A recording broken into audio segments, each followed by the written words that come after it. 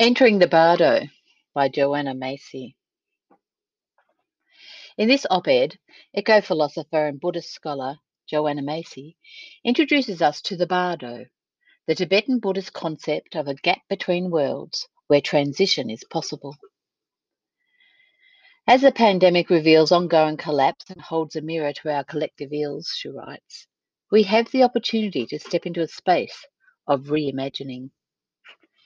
We are in a space without a map. With the likelihood of economic collapse and climate catastrophe looming, it feels like we're on shifting ground, where old habits and old scenarios no longer apply. In Tibetan Buddhism, such a space or gap between known worlds is called a bardo. It is frightening. It is also a place of potential transformation. As you enter the bardo, there facing you is the Buddha Akashabaya. His element is water. He is holding a mirror, for his gift is mirror wisdom, reflecting everything just as it is. And the teaching of Ashikabaya's mirror is this: do not look away. Do not avert your gaze. Do not turn aside. This teaching clearly calls for radical attention and total acceptance. For the last 40 years, I've been growing a form of experiential group work called the work that reconnects. It is a framework for personal and social change in the face of overwhelming crisis, a way of transforming despair and apathy into collaborative action. Like the mirror wisdom of Akashabaya, the work that reconnects helps people tell the truth about what they see and what they feel is happening to our world. It also helps them find the motivation, tools, and resources for taking part in our collective self-healing. When we come together for this work, at the outset, we discern 3 stories or versions of reality that are shaping our world, so that we can see them more clearly and choose which one we want to get behind. The first narrative we identify is business as usual, by which we mean the growth economy or global corporate capitalism. We hear this marching order from virtually every voice in government, publicly traded corporations, the military, and corporate-controlled media. The second is called the Great Unravelling, an ongoing collapse of living structures. This is what happens when ecological, biological, and social systems are commodified through an industrial growth society or business as usual frame. I like the term unravelling because systems don't just fall over dead, they fray, progressively losing their coherence, integrity, and memory. The third story is the central adventure of our time, the transition to a life-sustaining society. The magnitude and scope of this transition, which is well underway when we know where to look, is comparable to the agricultural revolution some 10,000 years ago and the industrial revolution a few centuries back. Contemporary social thinkers have various names for it, such as the ecological or sustainability revolution. In the work that reconnects, we call it the Great Turning. Simply put, our aim with this process of naming and deep recognition of what is happening to our world is to survive the first 2 stories and keep bringing more and more people and resources into the third story. Through this work, we can choose to align with business as usual, the unravelling of living systems, or the creation of a sustaining society. The last couple of years, a number of us involved in this work have recognised that given the pace of the Great Unravelling, we are heading towards economic and indeed civilizational collapse. Our thinking was aided by the deep adaptation work of Jem Bendel, which seeks to prepare for and live with societal breakdown. I'd also like to acknowledge the earlier contributions in French-speaking Europe of Pablo Servigne and Raphael Stevens. The prescient work focuses on collapse and transition and is only just now coming out in English. Since the present world economy has been unable to cut greenhouse gas emissions by even the slightest fraction of a degree, it now seems obvious that we cannot avoid climate catastrophe.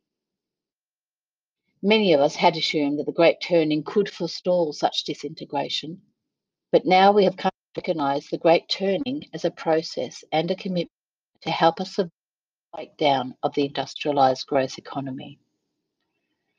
The motivation and skills we gain by engaging in the work that reconnects provide the guidance, solidarity, and trust needed to make our way through this inevitable breakdown.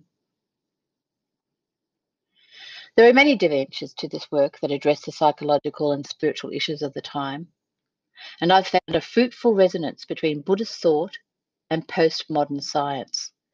Much of the work that reconnects has been informed by Buddhist teachings. I now think of the Great Turning as somewhat like bodhicitta, the intention to serve all beings. This is the mind state of the Bodhisattva, the being who, in their great compassion, delays nirvana in order to address the world's suffering. I remember my Tibetan telling me that bodhicitta is like a flame in the heart, and I can feel it there. COVID-19 reminds us that apocalypse, in its ancient meaning, connotes revelation and unveiling. It can seem pretty clear now who is holding up Ashikabaya's mirror. It is COVID-19.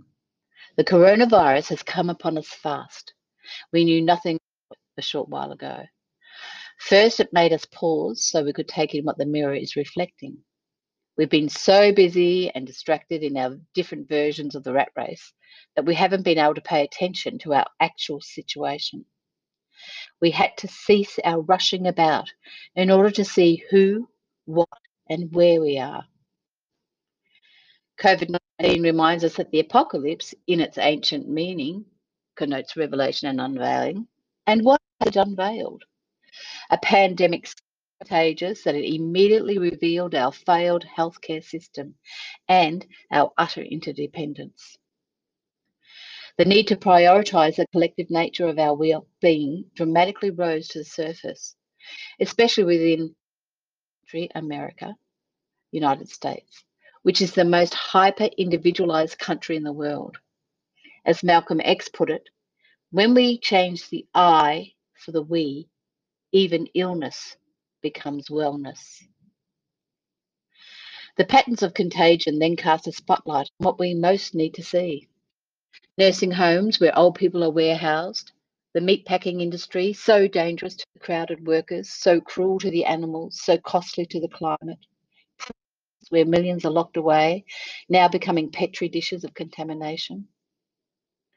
The fault lines of racial inequality in our society now laid bare in the pandemic's disproportionate impacts on Black, Brown and Indigenous communities. 60% of cases are African American, thanks to pre-existing conditions fostered by inequities in healthcare and environmentalism. On top of that, George Floyd not only revealed the racism and brutality of our police culture, but aroused unparalleled protests, sweeping the country and calling for the abolition of police departments and unions. Globally in the US, many of us are discovering a new solidarity in our determination to move beyond racism we inherited. In this uprising, I'm inspired by courage, creativity, to those engaging in public demonstrations who are influencing many civil servants to take action, members of city councils, agencies, and even police departments. It is no wonder that the Bardo represents a place where the unknown, even the inconceivable, can happen, and where we who enter are profoundly changed. Dare to face the cruel social and ecological realities we've been accustomed to. Courage is born, and powers within us are liberated to reimagine and even, perhaps one day, rebuild a world. Do not look away. Do not avert your gaze. Do not turn aside. Credits. Writer was Joanna Macy, PhD. She's an eco-philosopher and scholar of Buddhism. general series theory, general systems theory, and deep ecology. As the founder and root teacher of the work that reflects, Joanna has created frameworks for personal and social change, transforming despair and apathy into constructive change. She's written numerous, including Widening Circles, her personal memoir, and World as Lover, World as Self, Courage for Global and Ecological Renewal. Joanna is known for her translations of Amari's Rilke's poetry. This article has been shared with permission and published in Emergence magazine, 20th of July, 2020.